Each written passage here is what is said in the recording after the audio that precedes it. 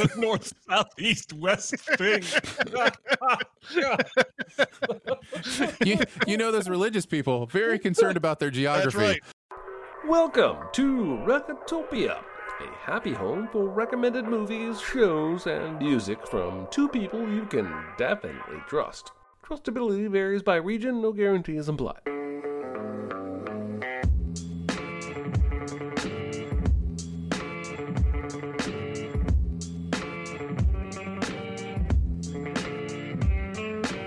Now, here are your hosts, Chris Atkinson and Jeremy Scott. One more funny remark from you, Buster. Well, let's get out of here. Please don't argue anymore. You heard everybody's... Look, we figured it 17 different ways. And every time we figured it, it was no good. Because no matter how we figured it, somebody didn't like the way we figured it. Hello, everybody. How are y'all doing? How are you doing today?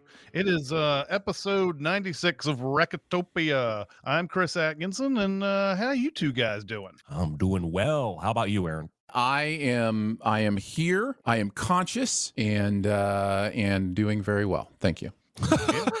Jeremy Scott and Aaron Dice are with us, and we also have our chat here with us today. One person thinks that I'm 4'6". I don't know if I can confirm or deny that rumor. But I have to say this since we're talking about height. I blew my wife's mind yesterday by telling her Elizabeth Debicki was 6'3". Oh, yeah. She had no clue how tall she was, and there was the whole "Let Elizabeth Debicki be tall" movement that I support in that's going on. But it's so funny what movies can do to change that, because we were watching The Crown. She's Princess Di on The Crown. Mm-hmm. Yep. And Princess Di was tall, but she was not that tall. No. She's a goddess, or as the British would say, a goddess. Yes. But anyway, today's big recommend is going to be It's a Mad, Mad, Mad World from 1963. But we will start off with our small recommends. Anybody got any small recommends to talk about today? It's no big deal. Itty bitty living space. It's so small and light. It's small, it's tiny, it's petite, it's wee. Well, I have a non-movie, non-food small recommend, and I emailed this small recommend to Chris the day after I discovered it a couple weeks ago, and now I'm sharing it with the world, especially if you have cats, and it is the Cheerable self-moving cat toy ball. All right, so I've got one in my quite hand a name here, and you just that's remove tiny. this little rubber thing. It's the size of a golf ball, and it charges USB, and so then you turn it on and it moves by itself. So like if I shake it, well, there it goes.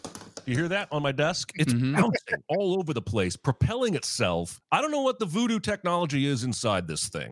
And there are several other brands. I don't know who's knocking off who. This is the one I bought. That's why I'm recommending it. My cats are mesmerized by this thing.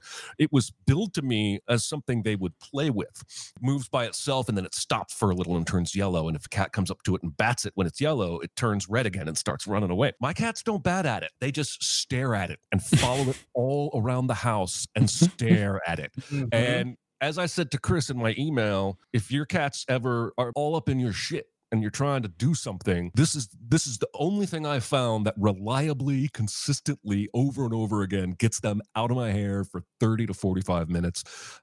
This model, I guess there's a newer model that does better on carpet. This model will sometimes spin in place on carpet, but then an hour later it'll work itself free and I'll hear it banging across the hallway again. Whatever this costs, it's worth 10 times what I paid for it in the freedom I've received from my cats up in my shit. I bought Cheerable Ball M1 on Amazon. I can't recommend it enough. There you go. I bought something similar for my children a few years back, and it worked in much the same way. Was it called a Nintendo Switch? Kept them occupied. No, it was actually a drone that was like self-propelling and would come back to you and, whatever, and it would just fly around the room. I mean, it had like 10-minute flight time or whatever before it had to be recharged, but yeah, it would keep them occupied in much the same way. So yeah, I highly recommend. My small recommend is Wonka, #1 movie at the box office. I didn't think there was any chance this was good. You're not alone. I've heard that from a lot of people, and I think that's this when when a movie like this happens, what's interesting is I think most of us go into it going, there's no way this is possibly good, whatever. And then it's actually kind of good. And so because of expectations, you're like, I love this movie. And so I think it's like an 85% on Rotten Tomatoes on Top Critics. So like it's certainly the critical acclaim is there. I really enjoyed it. I am apt to enjoy musicals. I think there is the Paddington effect here. It's the same guy who did the Paddington movies, and you can feel that warmth and heart in here, and it just works. I actually teared up 3 times during this movie. That's how good he is at just kind of bringing the humanity into something. One of the main complaints I've heard is that this Wonka doesn't feel anything like Wonka is supposed to be, like, which is, kind of this, embittered, person. But I think this is a good origin story for that character. Like, you can see how he would go from this character, not trying to give a lot away about, what this character has happened to him in this movie. But you can see how he would go from the person in this movie to the Gene Wilder type character. So I really, really like this. So yeah, I enjoyed it. So I've been loving late career Hugh Grant for the last 4 or 5 years. Yes. But I just read last week in an interview promoting this movie, he finds acting excruciating. He hates it so much. He hates it. And it makes me sad to know that, because it feels like especially in Paddington 2 and Dungeons and Dragons Honor Among Thieves, it feels like he's having a blast, but apparently it's the exact opposite. Same here. Feels like he's having a blast here, and he clearly did not. He did not enjoy all the Oompa Loompa makeup. That just makes him even better actor, I guess. I guess. Yeah. He ended the interview basically saying, I just hope my kids like this one. Whereas, I guess the Paddington 2 scared the bejesus out of him or something. Oh, interesting. They didn't like seeing him be the villain, whereas here he'll be the Oompa Loompa, which is less scary to their kids. I don't know. Anyway. I imagine the second wave of people seeing this will be, no, it's actually bad. I imagine that's the second wave that's coming, because that's usually how it goes, because then the expectations go up, and then because it's only kind of good, then it's like, whatever, it was bad or whatever. But I don't know. Everybody has their own experience. My experience was great. I really enjoyed it. Okay. My small recommend is Dream Scenario, starring Nicolas Cage. I'm curious about this movie.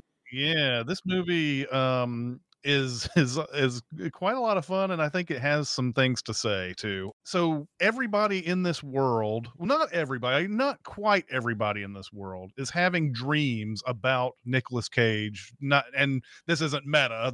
He's just a normal dude in this. He's not Nicolas Cage. Although in some ways you can still kind of be like, it's Nicolas Cage. But there are people who are having dreams about him, but the thing about it is they're so ordinary in the fact that how he shows up. They're almost always a situation when the person is in danger and he shows up and does nothing in the dream. He does absolutely nothing. And that is what every dream is like. And he's a professor at this college. His class starts getting popular because all these people start having these shared experiences of having him in the dream. There's a whole montage of people talking about their dreams where they're in trouble and danger, like bleeding out or whatever, and he just shows up in the dream, just stands there, and that's it. That's the end of the dream. He becomes famous enough that he's thinking, oh, I might be able to write this book about, and he teaches something like biology or something like that. And that's his subject that he wants to teach. He wants to write this book about it. And he already thinks that one of his ideas has been stolen by somebody he used to be with, and that, that they've stolen his thunder and everything. And he hopes that he's going to be able to write this book. And he finally actually does encounter some people who want to do something with him, but they don't really want to do anything having to do with a biology book or anything like that. They want to put him in like Coke commercials or something. I can't remember the exact brand, but it's basically like, oh, everybody's got this shared feeling of this guy being in their dreams and everything. Why doesn't he show up in a Coke commercial or whatever? And it's like, the drink of your dreams or whatever like that. Michael Cera plays the head of this agency or whatever, and he's hilarious in it. It's exactly how those meetings go, by the way, where you give them ideas and they just kind of like nod at you like, yeah, okay, let me write some notes down about that or whatever. There happens to be one person there who is having different kinds of dreams about Nicolas Cage, though, and those are sexy dreams. And at this point, a certain set of events occurs where once this is over, he starts coming in and terrorizing people in their dreams. There's a turning point after this is discovered. And once he starts terrorizing people in his dreams, everything that he thinks is going his way starts going downhill. And there are some discussions about cancel culture and things like that in this movie. I know that is kind of a charged term, but I think it has some thoughtful things to say about cancel culture in it. I don't think it's one of those where it's going on bad faith or anything like that. But this is a very, very good movie. Nicolas Cage, talk about somebody who's had a great late career renaissance or whatever you want to call it. I think Dream Scenario is another one. And if you've been liking him in the movies the past 5 years, he's just great in this too. I think he's phenomenal in this. I think it's one of his best performances. I think he's really, really good here. I think that metaphor about fame, it's a real fame kind of like there's this whole thing at the beginning of the movie about zebras, right? And this idea that, the stripes on a zebra are to camouflage it to each other, not to the world around it, so that it just looks like one big mass. Because when you stick your head up out of the herd, that's when you can get attacked. And so that's the entire metaphor of the movie, is all of a sudden he has stuck his head up out of the herd and what happens to him because of that. And it is a commentary on fame culture and those kind of things. And I think this movie is great. It works, as that really, really well. So, and it's a really interesting movie. And there's a scene involving the young woman who finds him sexually attractive in her jeans that may be the cringiest, most amazing scene I saw all year. It's so good. It speaks to something I don't know that I've ever seen a movie speak to so clearly in that scene. It's kind of in a way like Groundhog Day, where Bill Murray's trying to recreate the Andy McDowell stuff when they're throwing the snowballs and everything. It's kind of like that. So it's similar to that. It's so good. You guys have officially bumped this up my list. It's also this is such a Jeremy movie. I also believe this is slightly based on a true story. I know that sounds ridiculous, but I believe this was a true phenomenon that happened with someone where there was a mass delusion of dreaming of them kind of thing that this is kind of jumps off of. Max Headroom. It was indeed. Yeah, Max clearly. Headroom. Okay. A Dream Scenario, I think, is in theaters right now. I don't know if it's streaming yet. I saw it in theaters 2 or 3 weeks ago, I believe, but it should be soon. I'm assuming it's soon. It'll be on some sort of streaming service. So, check your real goods. Check your apps that tell you all the things and stuff. Anyway. All right. So the big recommend for this episode. I'm fine. It's just that you're so big. It's so huge. It's a good rule, but this is bigger than rules. It's bigger on the inside. Is it? I noticed. It's a mad world. I did leave out a mad when I said it the first time. Someone called me out on it. And it's funny to me. The director, Stanley Kramer, wanted to put a 5th mad apparently in this title. They just kept adding them. And didn't put the 5th mad in it. And apparently he regretted it. Not putting the 5th one in. Stanley Kramer. It's a director we haven't talked about much, and I don't know why, because he had a legendary run there from the 50s and 60s especially, and he had done movies like The Defiant Ones and Inherit the Wind and Judgment at Nuremberg, and Spencer Tracy has been a part of a lot of these movies that he directed. And maybe his most famous movie is Guess Who's Coming to Dinner, which came out later. But He wanted to make a movie that was not serious at all. He had made so many just dead serious movies and everything, so he wanted to finally do this. And apparently, he tried to get everybody funny that he could possibly find in this movie. Some people couldn't do it because of scheduling conflicts. Some people couldn't do it because they asked for too much money. And there's other reasons that certain people were not in this. But man, they got a lot of people in this ultimately. So unfamiliar with the story. So here you go. A man by the name of Smiler Grogan, played by Jimmy Durant, is speeding through a little highway system on a cliff, and he is going way too fast, and his car ends up going over the cliff. And there are 4 interested parties who go down and check and see if he's okay. He just happens to be still alive on this cliff. They come down and walk down to it.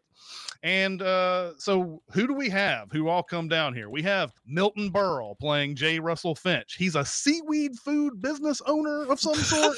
They decided to give kelp. They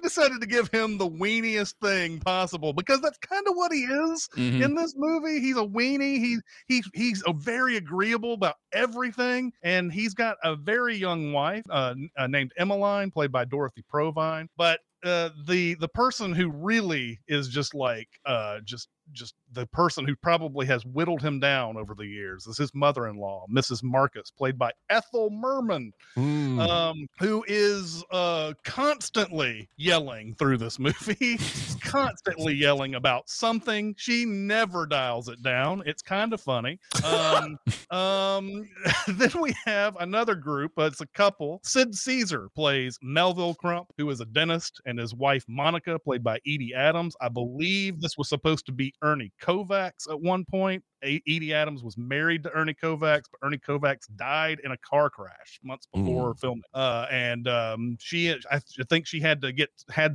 be talked into doing this movie. She ended up saying this would be the right thing to do, so she did.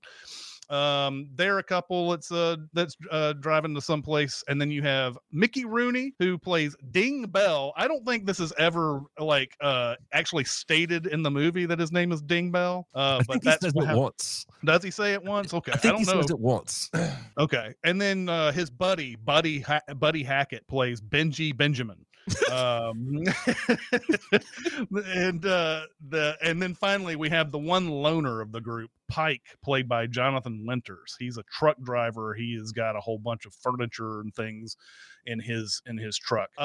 They go down to see if Smiler Grogan is okay. He's definitely about to die. In fact, he literally kicks a bucket at one point down the cliff. But before he dies, he says, "There's this dough, see, 350 G's," and he tells them that it's under this big W in Santa Rosita Park. And I don't think Santa Rosita is a real place, but apparently it's close to San Diego in the he tells them about that just before he dies. We have cops coming down. One is played by Norman Fell of Three's Company fame. If you ever watched that, he came into that later. He asked them if he said anything or whatever. I think there's a funny line where Jonathan Winters says, "About what?" And he goes, "What do you mean about what?" And it's like, did he say anything? And so they kind of stumble around, and they don't reveal that they've been told about this money. So they go up, they all pretend like they're going to go, after they get done with the cops, they all pretend like they're going to just go their separate ways and do their vacations or wherever they're going and everything. But nobody really trusts that. And for a second there, all 4 of the cars are just driving at single file down this highway, making sure one doesn't do something out of the ordinary. At some point, I think it's Milton Berle, the Finch character, who's pushed to go faster, or is it Sid Caesar? I can't remember which one it was. It's pushed to go faster, and they all go after him because they're like, all right, he's going to go after that money. So everybody's kind of like on edge. They all want to go for the money. I don't know what Jonathan Winters is doing. He slows down and he stays behind I don't know what he's actually trying to do there.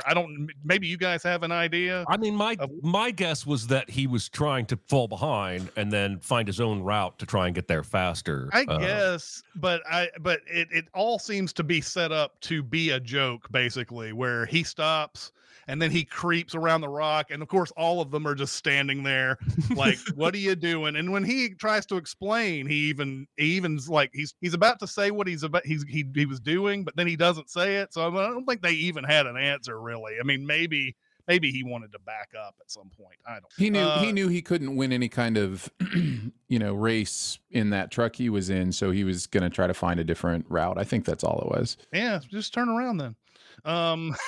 He stops his truck. Yeah. So then there's okay, let's all be reasonable, right? Let's actually like decide how this is going to be divvied up when we find the money and everything. And it's a very reasonable thing.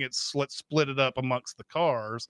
But every time they bring something up, they're just like, nobody likes it because they're like, I don't get as much as this person does, and so on and so forth. When we come back to them, this movie starts intercutting between a lot of stories at this point, because we go to Spencer Tracy and we see what he's doing. But at some point they want to do a thing where it's like whoever went down the hill and whoever was in the car and each car gets a share, and person in the car gets the share. And there's the only sensible one is Ethel Merman's like, let's just split it 8 ways, which would have been the perfect thing. But they just don't trust her because she's a woman, and they keep calling her an old bag and all this other stuff. And Buddy Hackett's like, we figured it 17 different ways, and every time we figured it was no good. And so it keeps, and they're like, so now it's every man, including the old bag, for himself. And this is my favorite part of the movie. Mickey Rooney says, except you, lady, may you just drop dead. And then Jonathan Winters comes in and says, all right, we all agree on that. This movie hates that woman's character. It does, and a lot of the humor comes not only from her constant criticizing and everything, but she falls over and doubles over several times in this movie. Like I think there's like 5 or 6 times she falls over, ass over tit, as they say, or is held upside down to shake the keys out of her bosom. Yes, exactly. Yeah, at some point we cut to the police detective, the main police detective, T.G. Culpepper, who's played by Spencer Tracy. He's about to retire. He wants a bigger pension for himself, but also he's hoping to take down the Smiler Grogan case, which is a tuna factory robbery. It's a $350,000 tuna factory robbery. And so he wants to take down the Smiler Grogan case just before he retires. Hasn't he been working on it? Doesn't he tell his wife he's been working on it for like 2 decades? 15 years he's been working on it. And this guy's driving around with cash in his car. That's wild. Yeah, I know. He wants to take this case down. Now, if you've seen any movie, you know why he wants to take this down. They intersperse a lot of like moments where he's kind of daydreaming. You see him looking at Mexico on the map and all that. In the longer version, which by the way, that's a whole other discussion about this movie, the longer version, which they have tried to piece together lost footage over the years and everything. You actually see him planning about this when he talks to Buster Keaton, who gets kind of short shrift in this movie. When they actually do show Buster Keaton, you may have blinked and missed him. In fact, that's how little he is in the 2.5 hour version. There's a lot of like negatives to watching either version, and there's positives to watching either version. But I agree. I watched both versions, and this is the most prep I've ever done for a movie on this show. 6 hours of movie watching or whatever. But I did watch both versions, and we can have a discussion on the differences and such. But I think it boiled down to me was the longer version. The positive is you get a lot better motivations for a lot of the actions. Like there are motivations in the shorter version that you don't like. I couldn't understand that I understood in the longer version. Right. And it has some interesting like artifacts, like the police calls at the intermission. Like I don't know, like there are police calls that they played at the theater, like over all the speakers during the intermission. So like it would update you on like the different sections of the movie, how it was going while you were on intermission. That's kind of interesting and fun. So yeah. absolutely. And yes, you get the full widescreen version of it, which Yes. the 2.5 version, half an hour version is the pan and scan, which has cut out actual entire characters on the screen. I don't know how much that damaged the movie for me once I watched the longer version and I was able to see the difference and everything. The Three Stooges thing is pretty egregious though. It's crazy. There's a whole Stooge left out on the pan and scan version. Stooge left out on the pan and scan. So yeah, it kinda... I watched somebody on the Discord found this on YouTube. And it was 2 hours and 39 minutes, 35 minutes. There are 2.5 hour versions that have the full framing. All Three Stooges were there for me, and I was more offended by how little time they spent on set for this movie. Because if I had been looking the wrong direction, not directly at the screen for those 3 seconds, I would have missed them. But they were all there for the version that I saw. Yeah.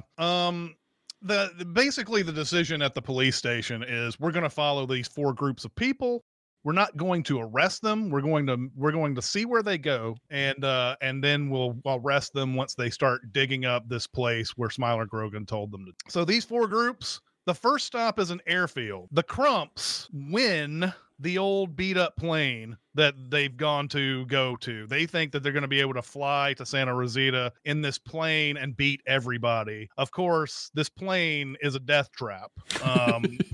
Nobody should pay any money to fly in this plane. And there's even a point where they look down and they see the cars whizzing past them on the road underneath them. So they aren't actually getting anywhere fast. Although they do arrive anyways a long time before everybody else. So that was interesting. Yeah, that was interesting. I mean, I guess he does pay the guy some money to go faster, which is takes more fuel or whatever. Yeah, that's it. Yeah. But it's still like the timing of everybody getting there, at the same time doesn't seem quite right. But hey, it's a movie that we're watching. Who cares, right?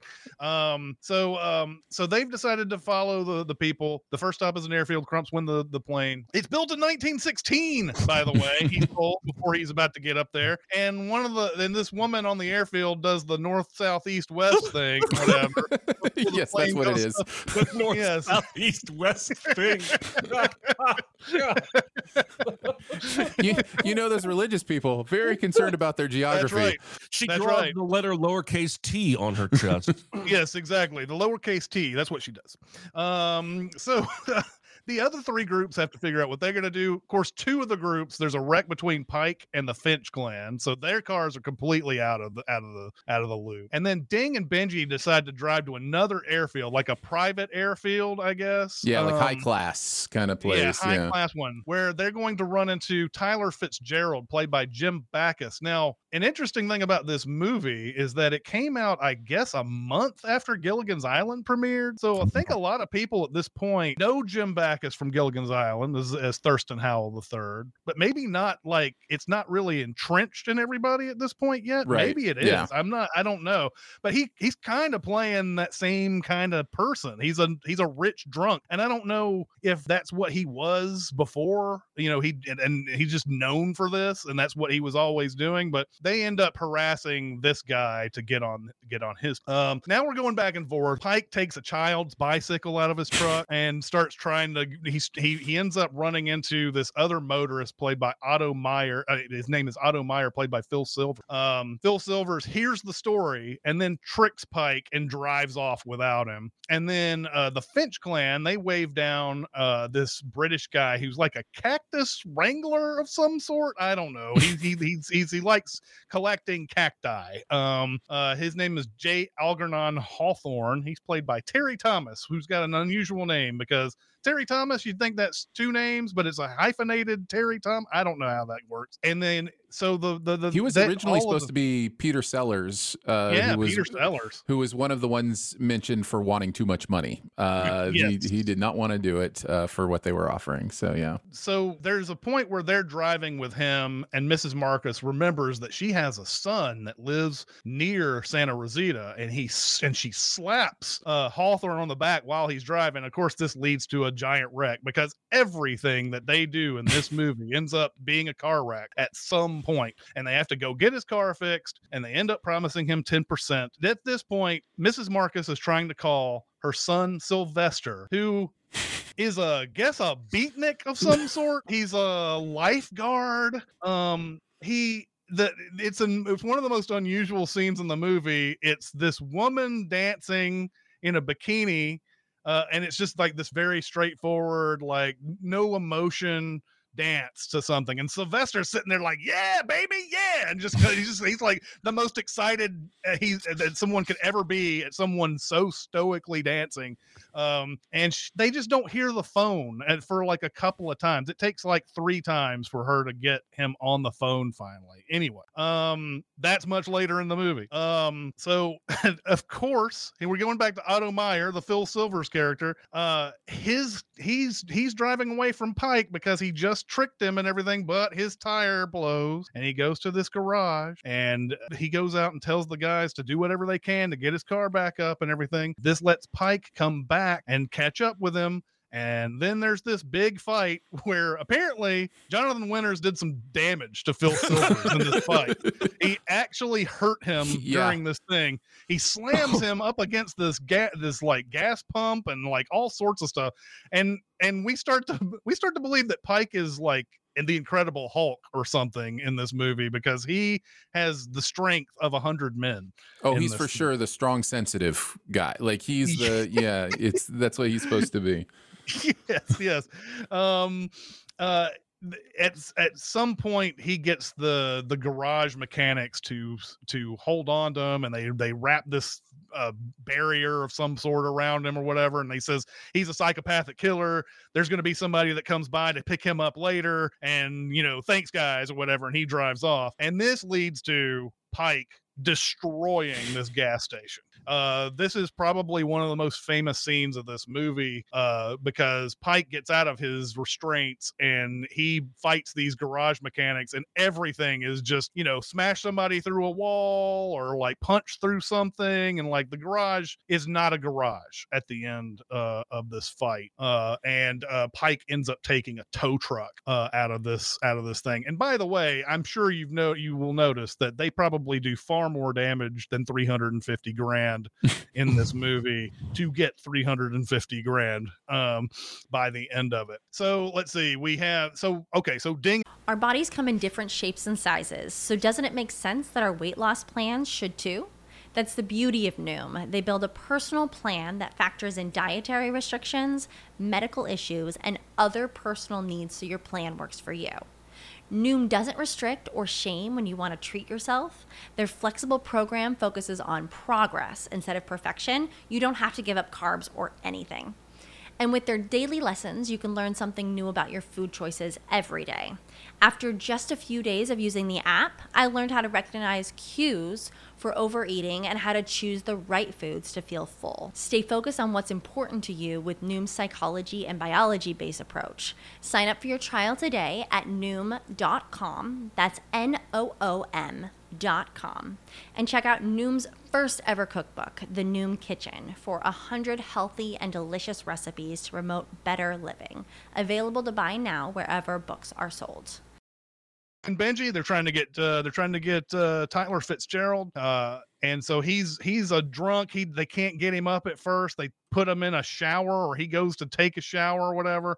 He finally agrees to take him in the air, but he's way more interested in drinking than flying the plane. That's going to lead, of course, with it that he's going to end up going and he's going to give the controls to Benji, and he's going to go back and he's going to try to make an old fashioned. And while Benji is trying to hold on to the wheel or the whatever, he actually makes the plane move in such a way that Tyler hits his head and he's unconscious. And now you have two people who don't know how to flying a plane. Some of my favorite stuff is them trying to land that plane in the control room, and then just buzzing the control room stuff. Like I think Rob Reiner's in the control room. Carl Reiner. Or sorry, Carl Reiner. Yes, Yeah. Previous generation Reiner. Right. Yeah, I found all of that really, really funny. Why don't we just shoot him down and be done with it? Yeah. Yes.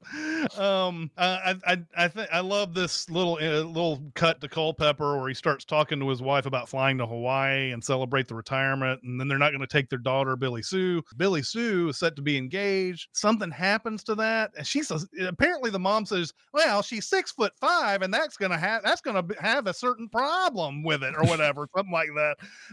And Billy Sue is upset. She's going to leave home. She wants to get to a bus station.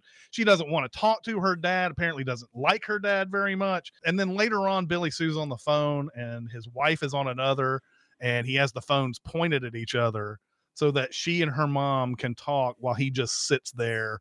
And he's just like, fuck my life, basically. I can't wait till I get this 350 G's and go to Mexico, basically, the whole time. This is one of the most curious parts of the movie, is that Otto inexplicably picks up a hitchhiker. Like, knowing Otto's character throughout this movie, he may be the most deplorable person in all of them, I think. I'm surprised he even pulls over. Honestly, yes. But he picks up a hitchhiker who wants to take medicine to his wife. He's broken down. He needs to take medicine to his wife. And then he takes the car off road and Otto can't get back up the hill. So he gets this kid to help him out of the area. And he ends up driving up this mountain and then taking the car down this long slope. And when he gets down there, there's nothing but a stream. And the kid says it's shallow enough and just drive over it. Of course, it's not shallow enough, and Otto gets the car into the stream and he just ends up floating away. And basically I think he ends up like crashing somewhere and he's on foot after that happens. And apparently Silver's nearly died. He nearly drowned during this. Wow. Scene. Apparently he can't swim. Yeah. Wow. So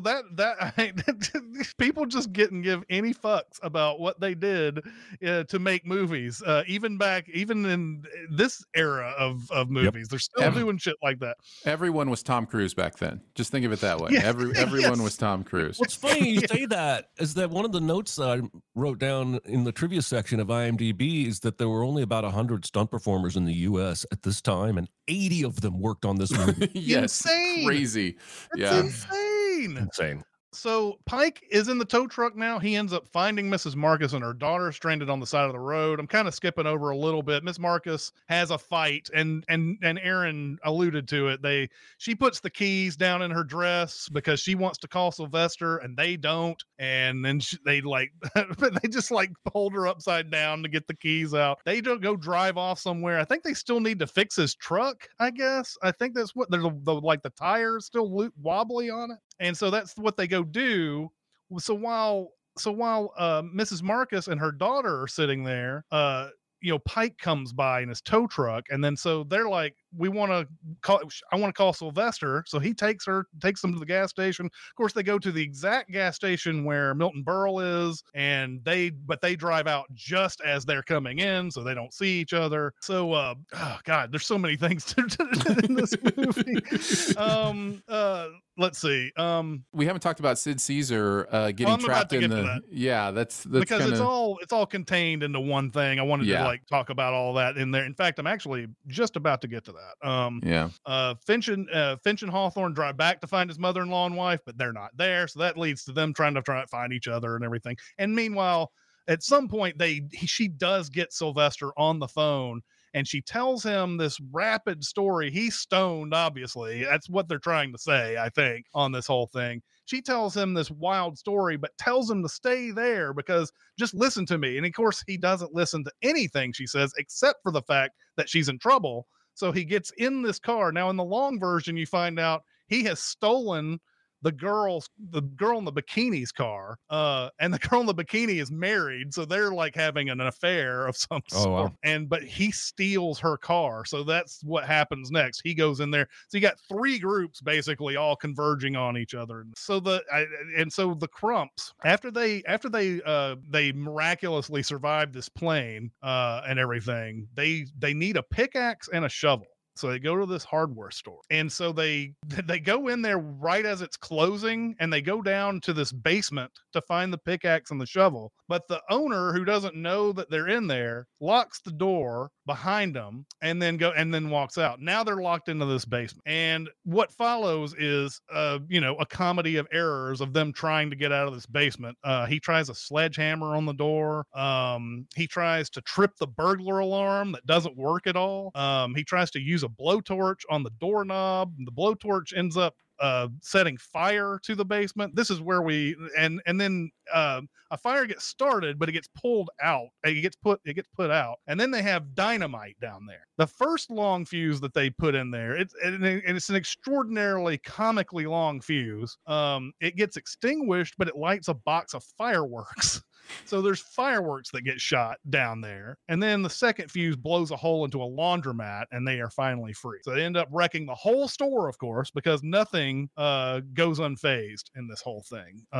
And the Crumps end up getting a taxi driven by Peter Falk by the end of it, and they are making their way to Santa Rosita. So then we have Tyler Fitzgerald. We've already talked about that, and we've already talked about Carl Reiner, and that's where the Three Stooges cameo happens, because they're waiting for the plane to crash and put the fire out and everything. We end up having where Sylvester notices Finch on the road. They get in a big, huge wreck. The Pike and the tow truck come by, so they all jump into the tow truck at this point, and then they go to Santa Rosita. Otto ends up flagging down Don Knotts, who now I'm not familiar with whether I know Andy Griffith's show was strong at this point, so a lot of people knew him with this. I don't know if he was known for other stuff other than Andy Griffith at this point. I'm not familiar with that, but he's done a lot of Disney stuff, like Apple Dumpling Gang and that kind of stuff. So yeah, he was a pretty known comedic person, and he's apparently playing one of his famous like characters in this, the extremely nervous man or something that. Otto once again tricks somebody into getting out of the car so that he can now steal the car. He suggests that the helicopter is following them, much like Ray Liotta in Goodfellas. He gets very paranoid about the helicopters. And he gets Don Knotts out of the car. So he drives to Santa Rosita in this. Now Culpepper has convinced the whole police department they need to stay away from Santa Rosita so he can steal the money. And then he's going to confront the treasure seekers. I don't know if his decision to go full crook was because the pension didn't go through, or if he's always been thinking about doing this. I think it's because the pension didn't go through. I think the movie is going that direction. Yeah. Yeah. The movie suggests that he is at least dreaming about being someplace else all the way through it. But then he asked for that pension, and that pension doesn't come through. In an ironic twist of fate, he is told that it's never going to go through because the politicians are mad at him. And so he's never going to get it. And then he goes out and he's going to do this crime. And while he does it, his captain actually successfully gets a tripled pension while he's doing this, he's about to steal all this money and everything. So that nice little ironic touch in this movie. Ding and Benji end up doing just enough to land and crash the plane without getting hurt. They end up taking a taxi. So now everybody has converged on Santa Rosita. Everyone looks for the W. It ends up being a bunch of palm trees that form a W. By the way, if you've ever seen The Simpsons, called Homer the Vigilante, they do a whole thing on It's a Mad, Mad, Mad, Mad World on that, where the Sam Neill burglar tells them that there's a treasure buried under a big T, and everybody goes and does this. They have scenes from the movie basically that happen right after that, including the one where the kid waves to Phil Silvers as he's in the car floating down the river and everything. Bart is the kid in this version. And of course they end up going to the T and digging up something that has absolutely no money. So they're looking for this big W. The first to see it is Finch's wife, and Culpepper just happens to be in the area. This seemed to like make the movie longer for me. There's no point in her finding this first because nothing happens with it. And I don't think anything could happen with it, even if that's the case, because if she can't do it by herself, she's not going to be able to dig by herself or anything like that. And of course, while she's sitting there dreaming about leaving the country and joining a convent of all things, the other people find the big W, and so they dig this up. It's a suitcase full of money, just like Smiler Grogan said. Culpepper ends up revealing he's a cop, and he tells everyone to turn themselves in so he can just kind of make off with the money. After that, though, they all pile in the taxi, and they figure out he's probably a crook, because why would they let them off so easily? And so they decide to follow him. And Culpepper ends up driving this car to a marina. This is where Buster Keaton shows up in the movie. If you saw the shorter version, this is the only part where he shows up in the movie. In fact, the longer version doesn't even have the footage, I don't think. It's just like some still shots and then the audio of the movie. Yeah. Yeah. So the movie ends up kind of taking him out, and it kind of sucks, but it's kind of cool to see him show up in a movie in the 1960s. When Culpepper tries to park his car at this marina, the taxis show up, and he knows he can't hide, so he drives out of there. And once he drives out of there, he goes back towards town, and this is where all of his cop buddies see him driving, and they now realize that Culpepper's a crook, and so everybody in the world is chasing him into downtown Santa Rosita. And this leads to him running into a building. He goes up some stairs. Everybody follows him into the building. They go up on a fire escape. There's too many people on the fire escape. It breaks off of the side of the building. Fire truck comes over and tries to put this big ladder there, and the guy's like, not everybody at once, it can only be one at a time. But everybody, of course, they're selfish bastards, get on the fire ladder at the same time, and they cause the fire ladder to start moving all over the place. And the things that happen to them as they get slung off this ladder are hilarious. I mean, they all should have died. Oh yeah. But it's just hilarious. Like when we see the dummies flying out of down from the screen, landing and everything in like Lincoln's arms. Yeah, landing in Lincoln's arms like a styrofoam Abraham Lincoln statue. I love that whole sequence. And then it ends in Culpepper crashing into a pet store where he is licked by a dog one time, but then the movie backs and forth. They either couldn't get the dog to lick him more, or he refused to get licked more. I don't know which one it is. But it's it's kind of funny. It's like almost like they did that in editing, and they're like, that's kind of funny, and they just kind of left it in.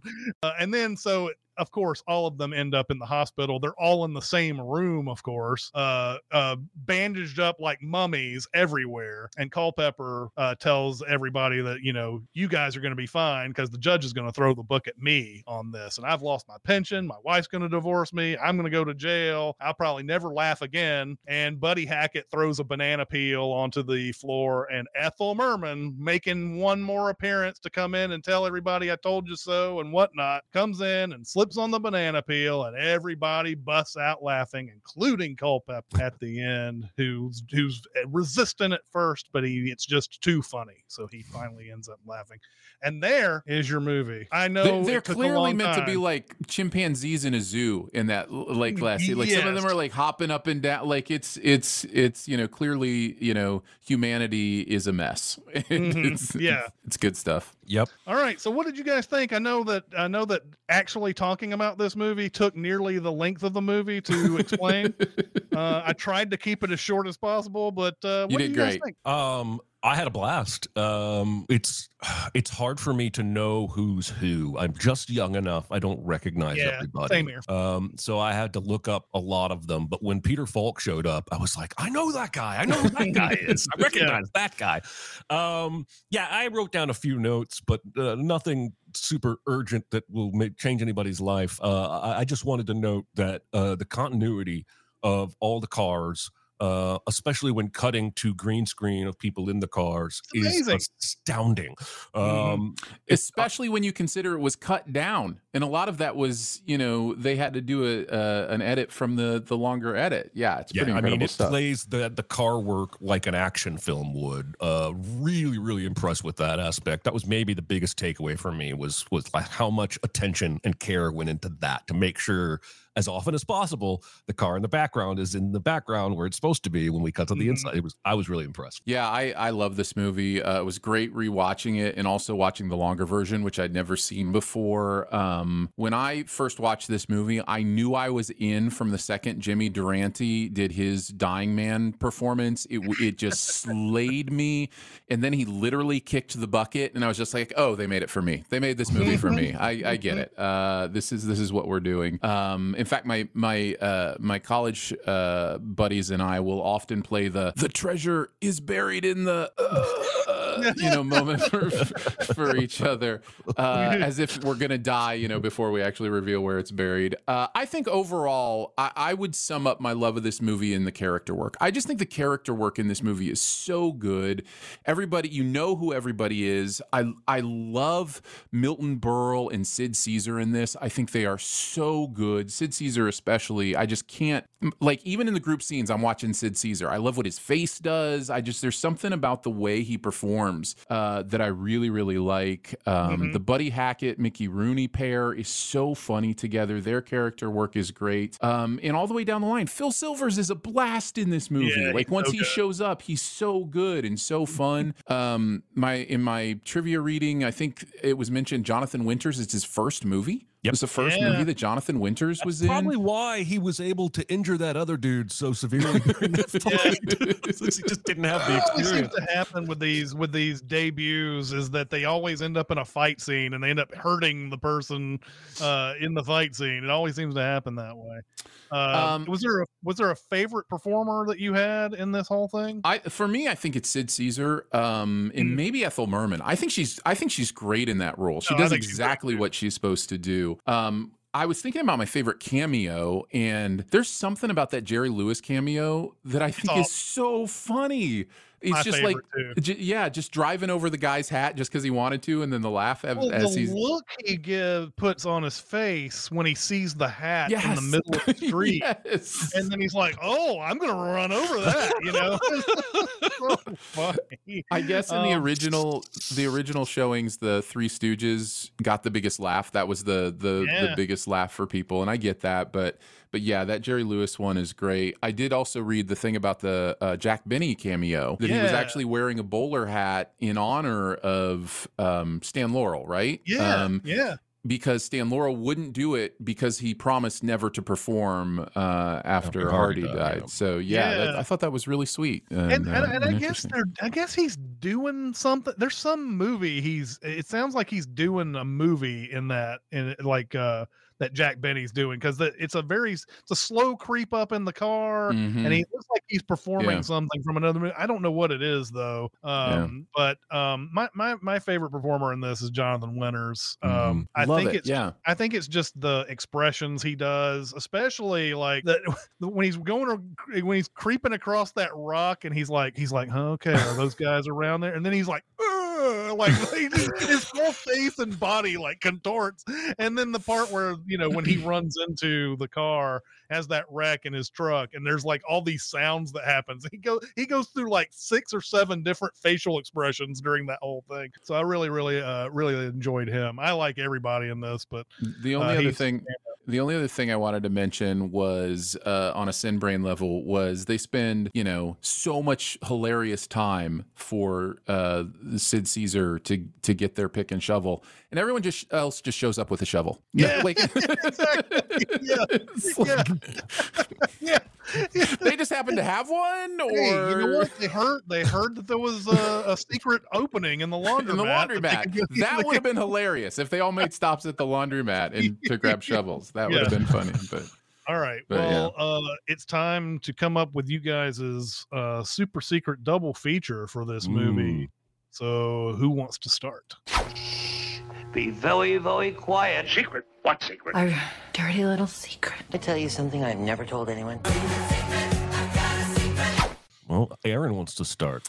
I guess I do. There are some, because Jeremy still has to go, I'm not going to name any actual names, but there are some obvious ones that were based on this movie. I didn't choose Rat Race. If you want to talk about Rat Race would be the primary among them, kind of redoing this kind of thing. I didn't want to go that direction. I decided to go with kind of the Mad Camp big cast of comedians with a lot of comedian cameos in a life or death situation. I went with This Is the End as the double feature for Mad World. Kind of has that same energy to me, like a bunch of comedians you can tell like working together and just having fun.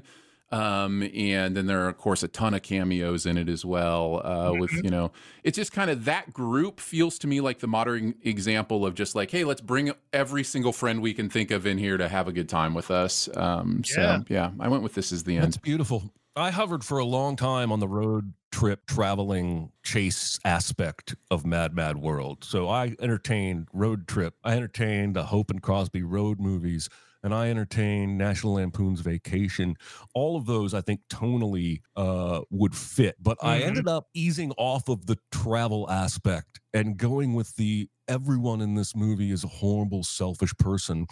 And I'm mad at you, Josh Zero, in the chat for getting this out before I did. But Michael J. Fox's Greedy from 1994. Oh, Greedy. Wow.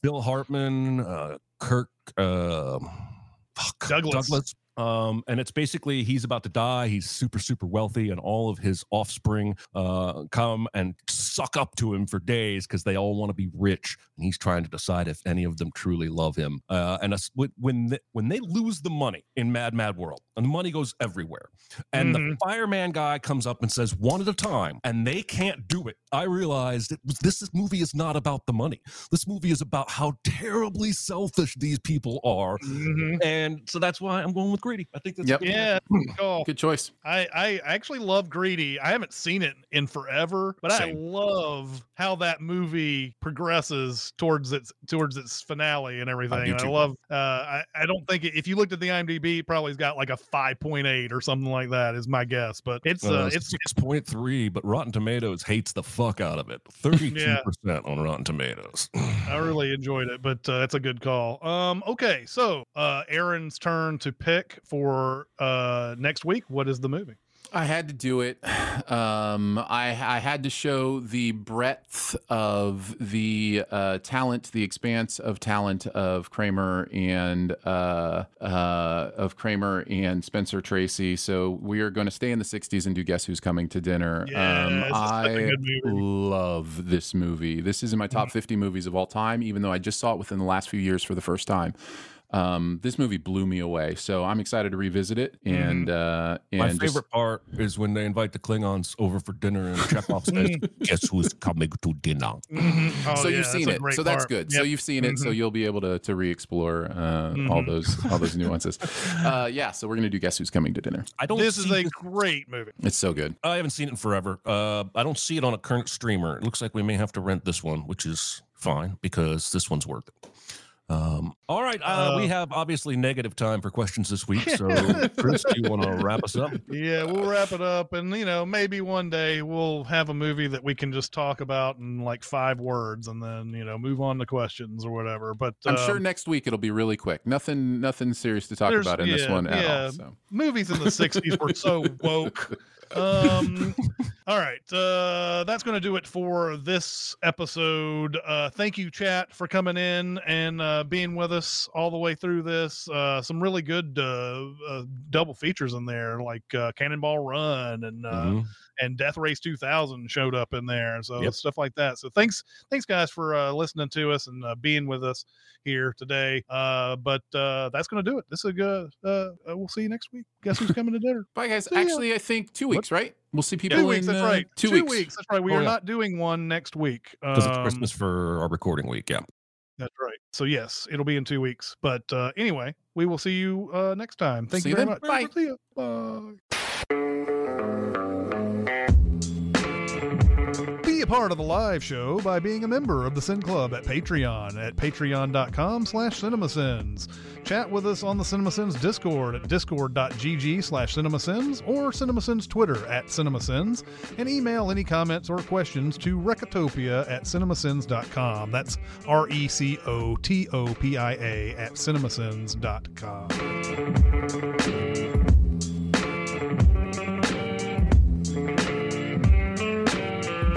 I'm reading an email from my insurance company so I'm halfway through, but it sounds like they're breaking up with me. Oh, yeah? You got a breakup email from your insurance company? Now, this is my home insurance company, and they're basically, the first paragraph was like, as you may have seen in the news, the insurance industry is experiencing extreme pressures on multiple fronts. Increased severity of frequency of loss, unpredictable weather patterns, and unstable reinsurance market have all combined to create a historic hard market. What this might mean for you? First bullet point. Overall, higher premiums. Yes. Stricter underwriting guidelines. Increase in memos. Yes. Which means you need to show proof of remediation. Yes. And this right after a tornado nearly hit your house? Yeah. Well, and I don't think that's a coincidence. Yeah, I don't think so either. I think they have determined that Tennessee is a tornado financial risk, and therefore my deductibles and payments are about to go up. And because I got this email, I'm not going to be allowed to bitch about it, but I'm going to do it anyway. Hi, Aaron. Hi. I had half a narration biffed by an accidental bump of my soundboard, which activated the monster sound effect on my voice. And you didn't know until you were done? I looked up. This is it, after many years in audio, I always have my WAV file visible somewhere. But when you're narrating, you're zoned in on the script, right? Like you're reading through the stuff. And so I think I narrated, I don't know, a dozen sins or so before I glanced up at the WAV file and was like, and thankfully I noticed the difference in the WAV file. That's another thing about being in audio for so long, is you can see when something changes in the texture of a voice. And it was just a little bit louder, and it was a little bit stockier. Like the highs were a little more boxy than usually with a natural voice. So I was like, something's going on there. I thought my volume just got bumped or something. And so then when I listened to it, I was like, oh no, the button got pushed, and all of a sudden all of the audio sounds like this. Just sounds like this. So my entire narration is just monster voice. Which the funny part is, I was actually narrating about Rick Sanchez and Bigfoot at the time. So I could have been doing a Bigfoot voice. Who knows? You could have. Was there a moment where you took your recording of that voice and put it out into the woods and said, "Don't you see we don't want you here anymore"? Yes. Oh, awesome. So, what's new, Chris? Are you loving being back to work? I mean, it's sort of. I mean, I sort of lucked out in a sense because it ended right at the time where the holiday started. So right, it's kind of a de facto 7th month in a way. Yeah. However, once we start writing again, I'll tell you what it feels like once to start writing again. Yeah. The very first script that I have to write is one of the hardest ones we've ever had to do, and I have been doing copious amounts of research. Chris wrote me the other day. He said, "I've bought 8 books on this movie." 4. Oh, I'm sorry. Okay. Wow. I bought 4 books on this movie that I'm going to read just to make sure I understand things. Russia first invaded Ukraine last year.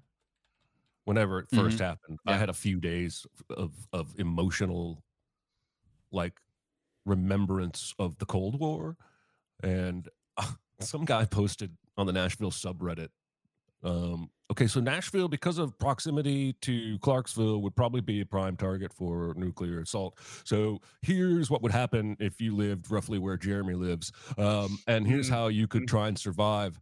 And it requires so much duct tape, and then spending weeks and weeks in a closet, pooping in a paint bucket, and then hoping there's not much radiation in the air when I get out, but there probably will be, and I'll slowly die of sickness. And so I remember telling my wife, let's just hug. Yeah, I think something would kick in with me, not even necessarily survival, but just like curiosity. Like I don't want to miss the next chapter. Like that chapter's, you know, as painful as it might be, like my curiosity would be, can we do it? Like, can we survive it?